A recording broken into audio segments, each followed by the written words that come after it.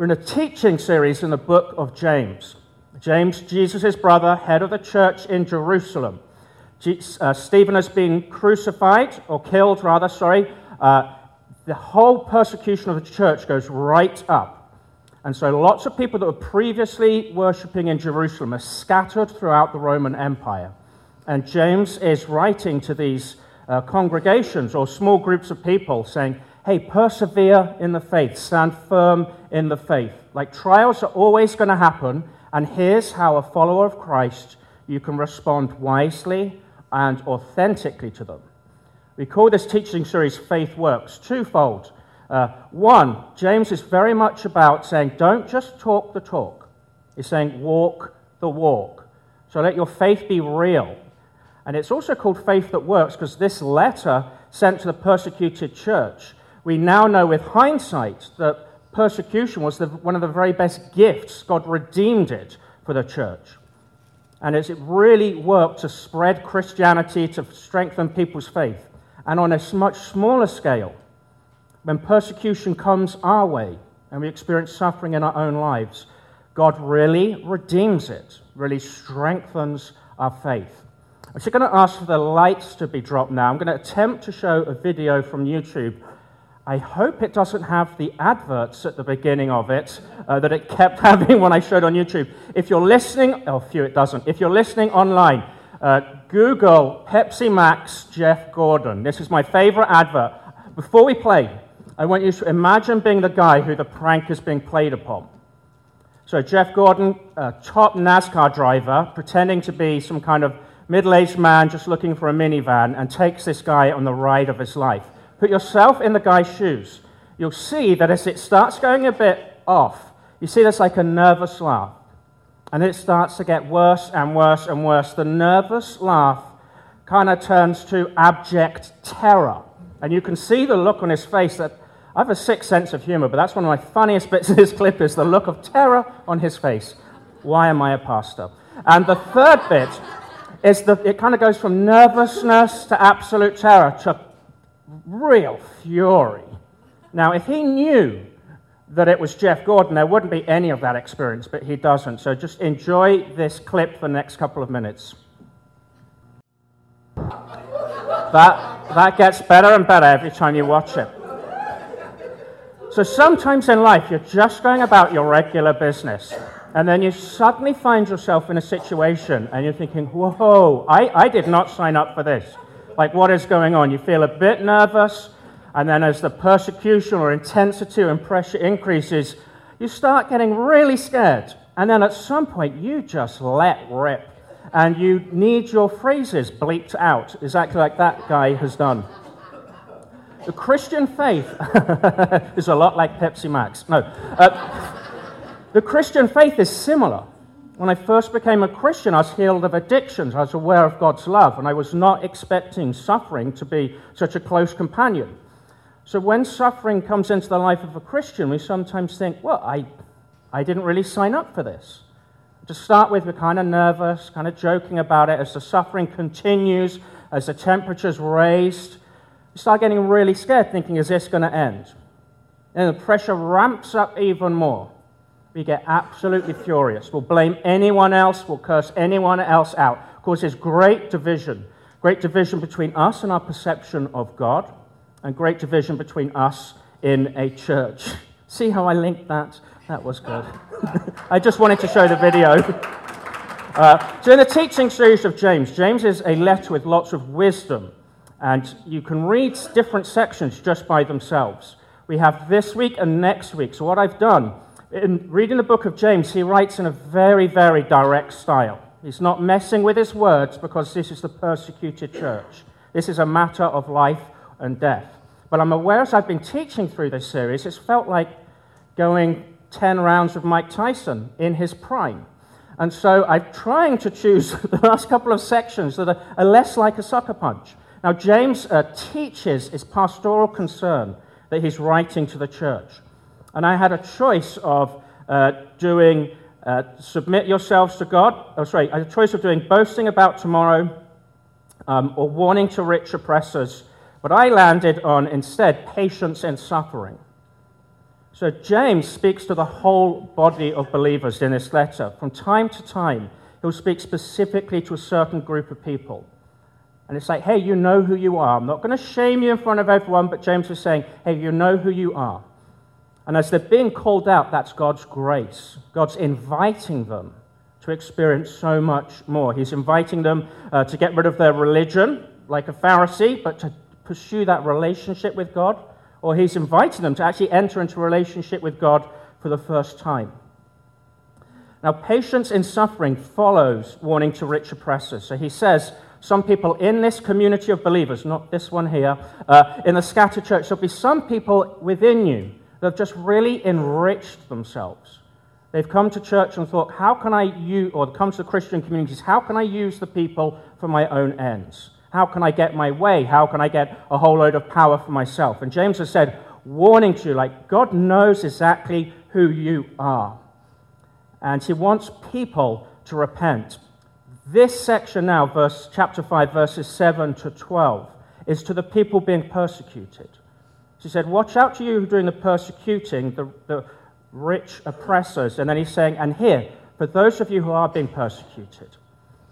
I'll read this now. It's James 5, verse 7 through to 12. Before I read, I will pray. So let's bow our heads. Father God, thank you that you do not leave us by ourselves to figure out the Christian life. Thank you that on this journey we have you leading us every step of the way. We have spiritual forefathers, Lord, like James, and who the gospel was handed down through the generations. Lord, thank you that we're here together in Wheaton as well. Help us to understand your word as you have written it through James. In Jesus' name, amen. As I am reading this, listen out for the words brothers and sisters. And you'll see that James is writing very tender-heartedly to people who he considers brothers and sisters, like in the family of God. He says, be patient then, brothers and sisters, until the Lord's coming. See how the farmer waits for the land to yield its valuable crop, patiently waiting for the autumn and spring rains. You too, be patient and stand firm, because the Lord's coming is near. Don't grumble against one another, brothers and sisters, or you will be judged. The judge is standing at the door. Brothers and sisters, an example of patience in the face of suffering. Take the prophets who spoke in the name of the Lord. As you know, we count as blessed those who have persevered. You've heard of Job's perseverance and seen what the Lord finally brought about. The Lord is full of compassion and mercy. Above all, my brothers and sisters, do not swear, nor by heaven, nor by earth, or by anything else. All you need to say is a simple yes or no. Otherwise, you'll be condemned. The first chunk of this message, when I teach expositorily, sometimes that means you go line by line. Other times it means you represent the author's intention. So this is what I'm teaching from the intention that James had to the persecuted church, and by extension to us here. You can put this in two sections. The first one, be patient and stand firm. Be patient and stand firm.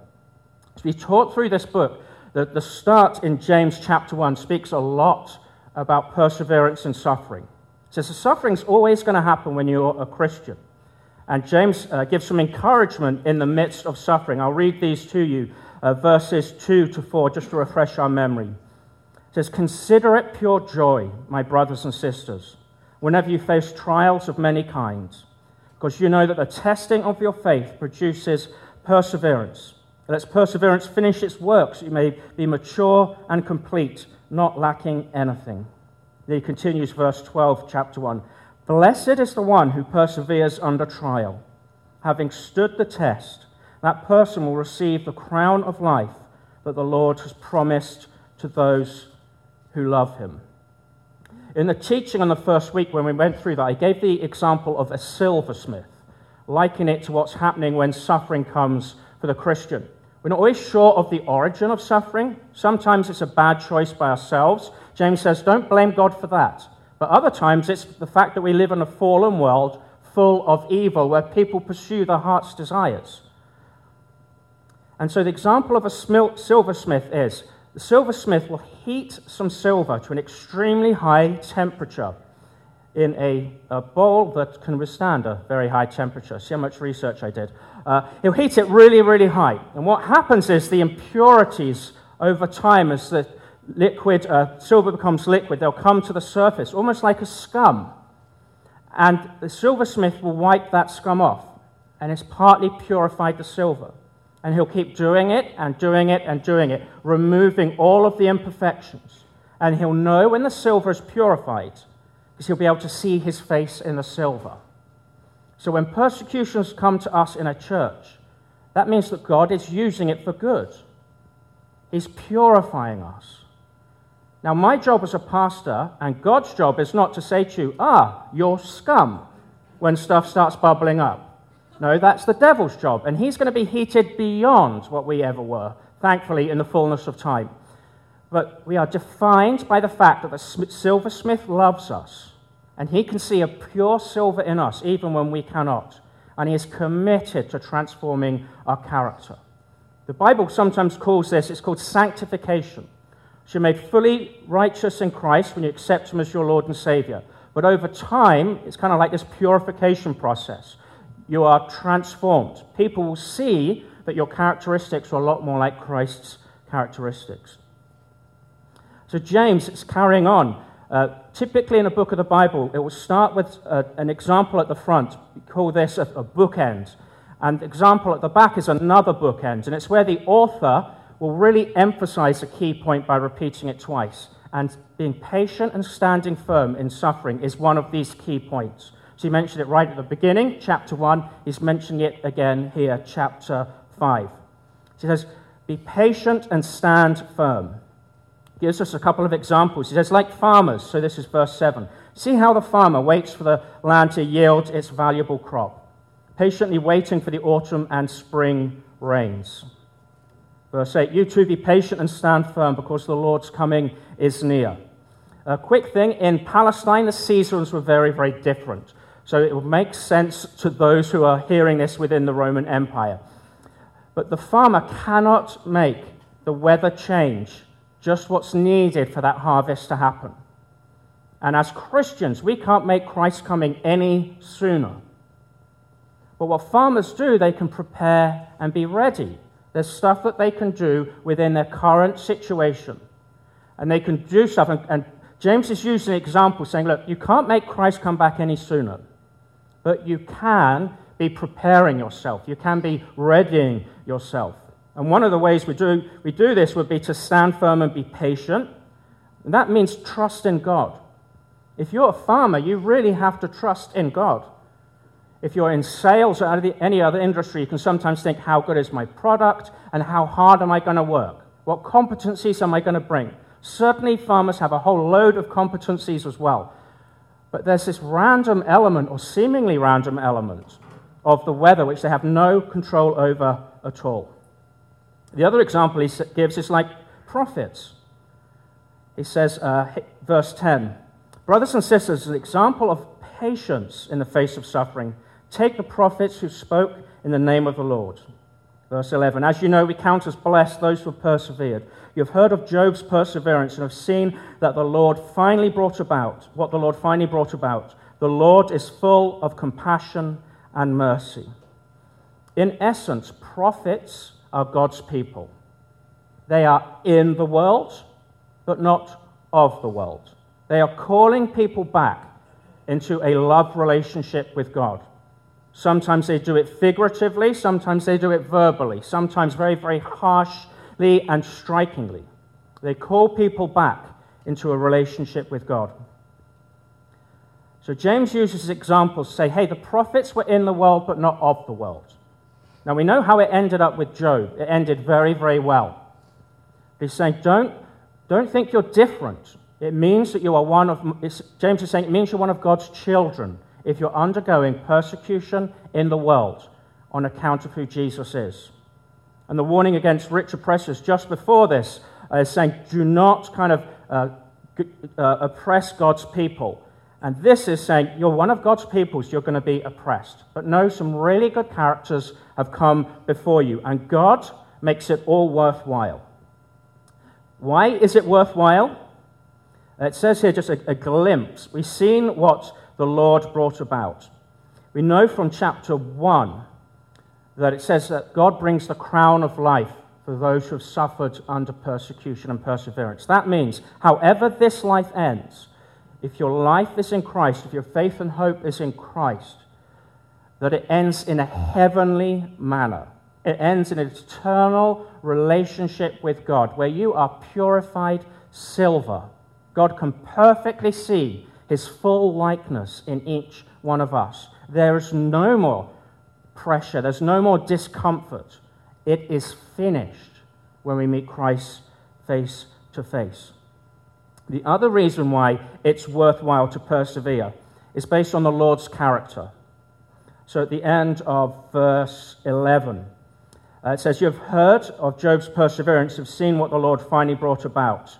And we know Job's story, so he's referencing that, and he says here, "The Lord is full of compassion and mercy." So if we be patient and stand firm, because we're in the world but not of the world, we're with Christ, and so people are going to persecute us on the very basis that we're with Christ. He's saying you'll find out that God is full of compassion, and you'll find out that God is full of mercy. A couple of years ago, I admitted myself to hospital. I'm not sure people know my story or not. A very bad case of depression and PTSD. I thought at that moment when I was admitting myself to hospital, like, the world as I knew it was over.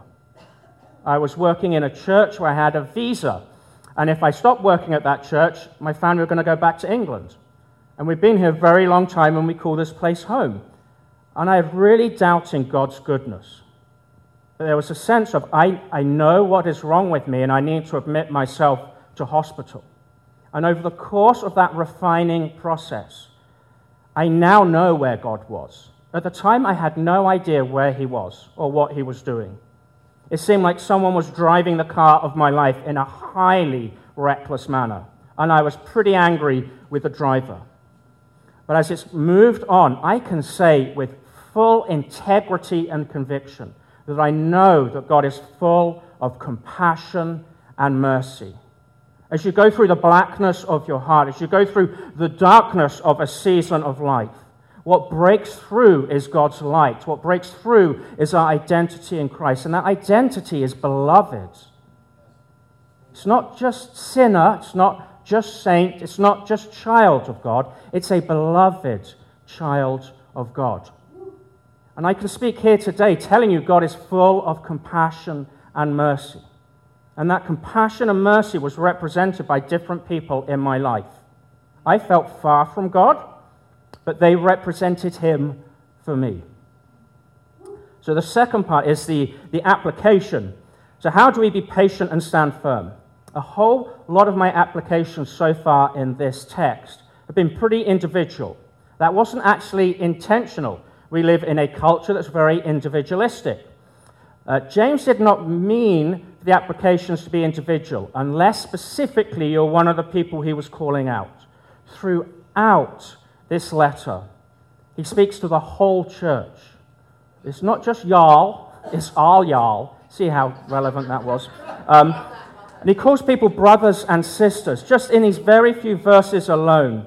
Brothers and sisters 3 times. He starts James in brothers and sisters. Throughout, it says brothers and sisters. So the answer is within every page of text, between every line. And it's together.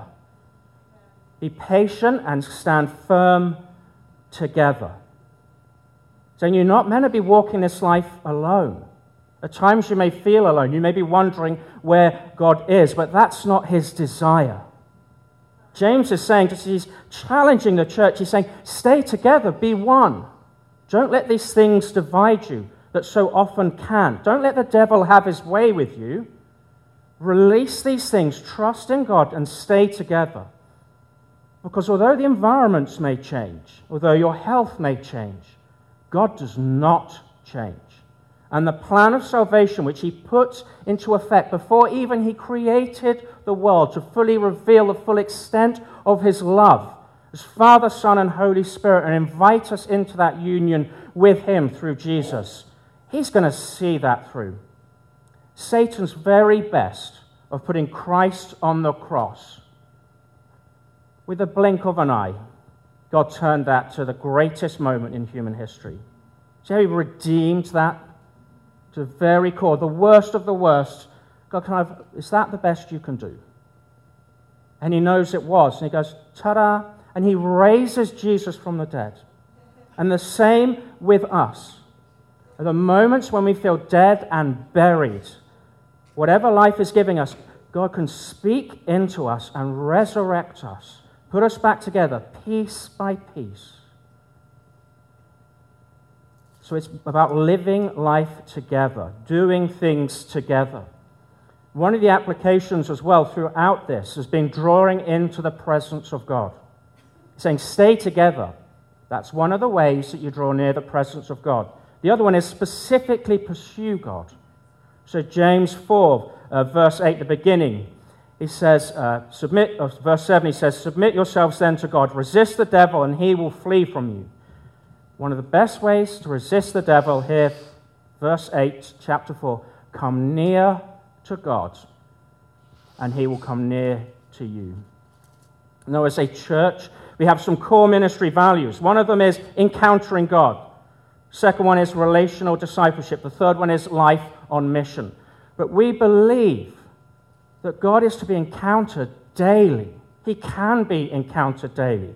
I heard some teaching this week that described the fullness of God as Holy Spirit. It's like moving from one cell phone reception, or none if you're in this building, and then moving to full reception. God invites us to full reception with him, and that's when we're most transformed. And do you know when you're near the face of God? Do you know when you're near his presence? One, we're always drawn into worship. Always. When you're in God's presence, as in heaven, you're always drawn into worship. The second one is, see that mask on the wall? I did not put that up as a prop, but it's a handy one. We drop our masks.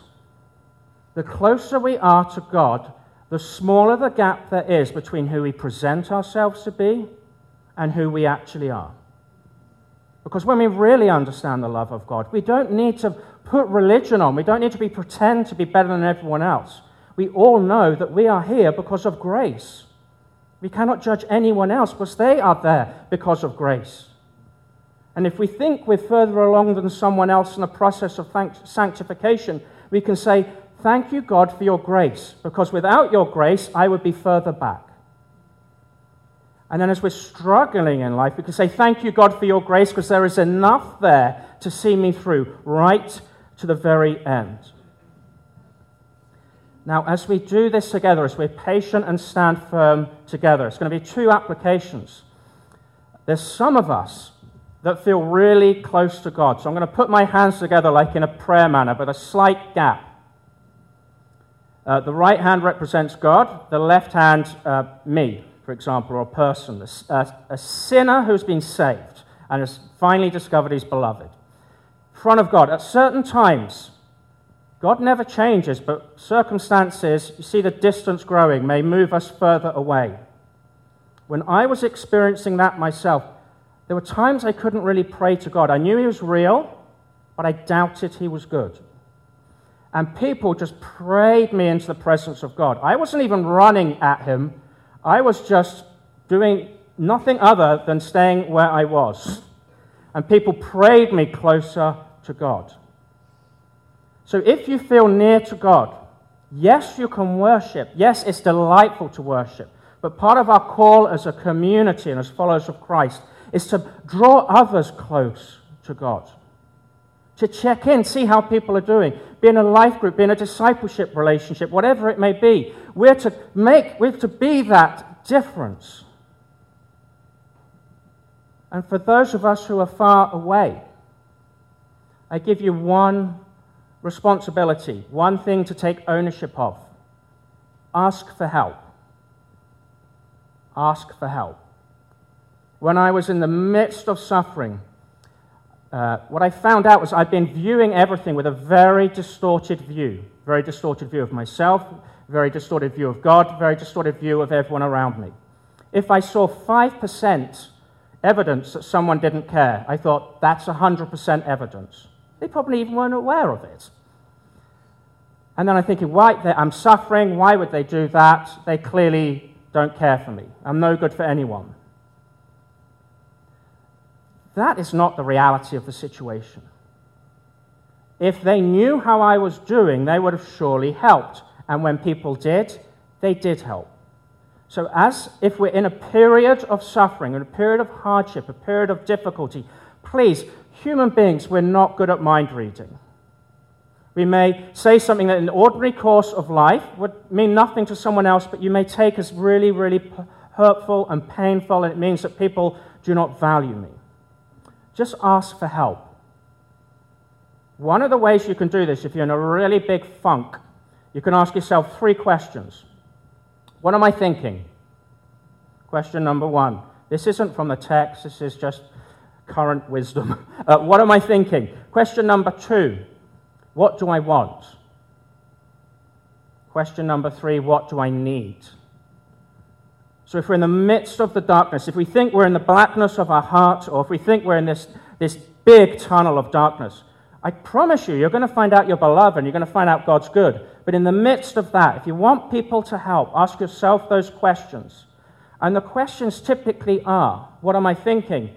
More or less, I am nothing, or God is not good. Those are directly from Satan's mouth.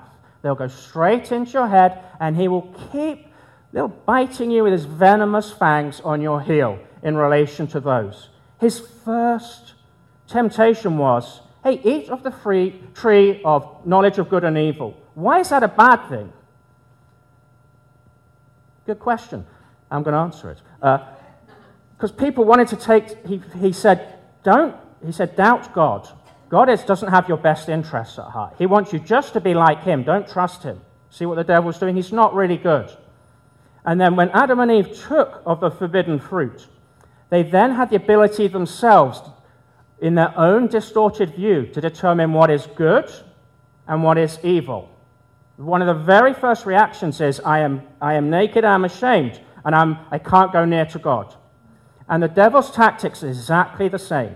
If we are thinking God is not good, or we're imagining ourselves not as that perfect person with our full identity in Christ, then there's a spiritual attack happening. What do I want? I really need people to tell me it's going to be okay. What do I need? I need someone just to text me. And then you can say to someone, hey, can you check up on me? I am going through the darkest dark at the moment. And with God's grace, without religion in this church, with relationship in this church, we don't need to be hiding behind anything. Our job is to love one another. It's never to judge, it's to love. Simple as that. That's why throughout James it says, don't judge, don't judge, don't judge. If you do judge, there's a bigger judge. But we know our job is to just love people. Love people into the presence of God. Help them draw near, even when we are near. When you're near to God, here's a clue. You'll have a more heightened sense of compassion and a more heightened sense of mercy. Because those are 2 of God's very characteristics. And compassion and mercy, some of it's to ourselves, but a lot of it is to other people. And it's to make that difference. Does that make sense? Let's do a salute if it does. Oh, thank you. I got Americans to salute me. Woo-hoo-hoo! Hallelujah. God is powerful. Verse 12. As I was reading this, I thought, what has this got to do with anything? So it talks about being patient in suffering. And be patient and stand firm together. And then it goes, above all, my brothers and sisters, do not swear. Not the type you're thinking of. Not by heaven or by earth or by anything else. All you need to say is a simple yes or no. Otherwise, you'll be condemned. James is often saying, if you are a follower of Christ, you'll have this new heart of flesh living within you. You'll be like him. You can't help but want to be loving to other people. In the midst of this, there's always a warning of, hey, you might have a heart of stone. If you're all about religion, if you're all about judging people, if you're all about doing spiritual righteous gymnastics, if you want to run ahead of the pack and think, why can't they keep up with me? He's saying, whoa, watch out. You probably don't even know the Lord. And there's a kind and loving warning to that. But as I studied more and contemplated more, the enemy of community, just like grumbling is, the enemy of community, well, grumbling means blaming other people. First thing that happened when Adam was tempted, he blamed someone else. Doubted God's good, blamed someone else. First thing that happens when we go through persecution, we grumble and blame someone else. So it says, don't grumble. The second thing is, another way of reading this is, be trustworthy. Be trustworthy. If you're going to reach out to help someone, yes, it's polite to say, call me whenever you need help. But for God's sake, don't say it if you don't mean it. I love the American culture. This is our home as a family. What I would love to move from the American culture is the politeness of offering help but not meaning it. I figured this out when I first came. People said, how are you? I'd tell them. They're like, what has he just said? Like, why is he responding this way? We bring God's kingdom about when we say, how are you, and we mean it. We bring God's kingdom about when we let our yes be yes and our no be no. If you need help, call. Don't then just not answer the phone. Don't then not check up on people.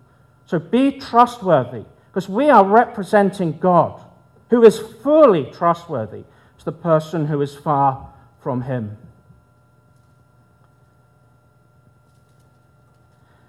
As we are together, the thing that unites us is that we are in Christ. Christ perfectly was patient. Christ perfectly persevered.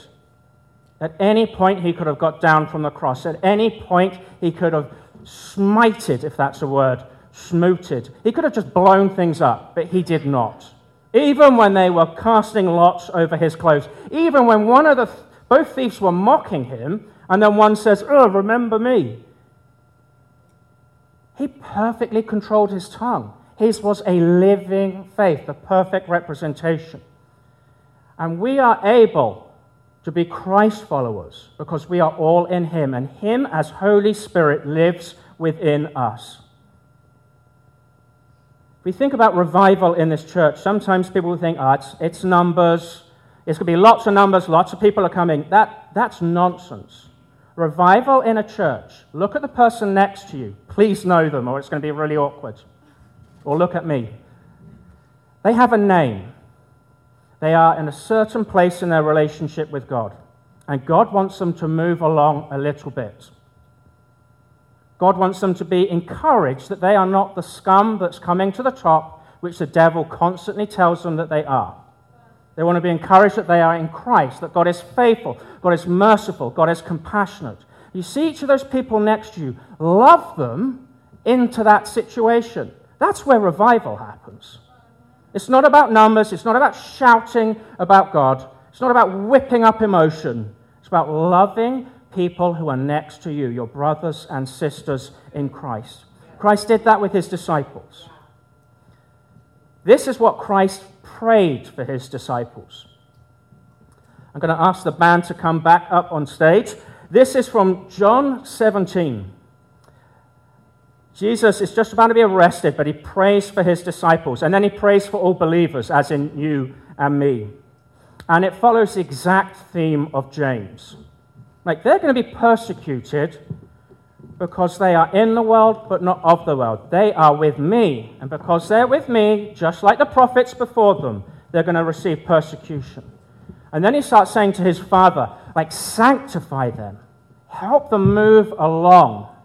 So here's what Jesus is probably praying right now on behalf of you as he's at the right-hand side of God. Jesus says these words, I'm coming to you now, but I say these things while I'm still in the world, so that they may have the full measure of my joy within them. I have given them your word, and the world has hated them, for they are not of the world any more than I am of the world. My prayer is not that you take them out of the world, but that you protect them from the evil one. They are not of the world, even as I am not of it. Sanctify them by the truth. Your word is truth. As you have sent me into the world, I have sent them into the world. For them I sanctify myself, that they too may be truly sanctified.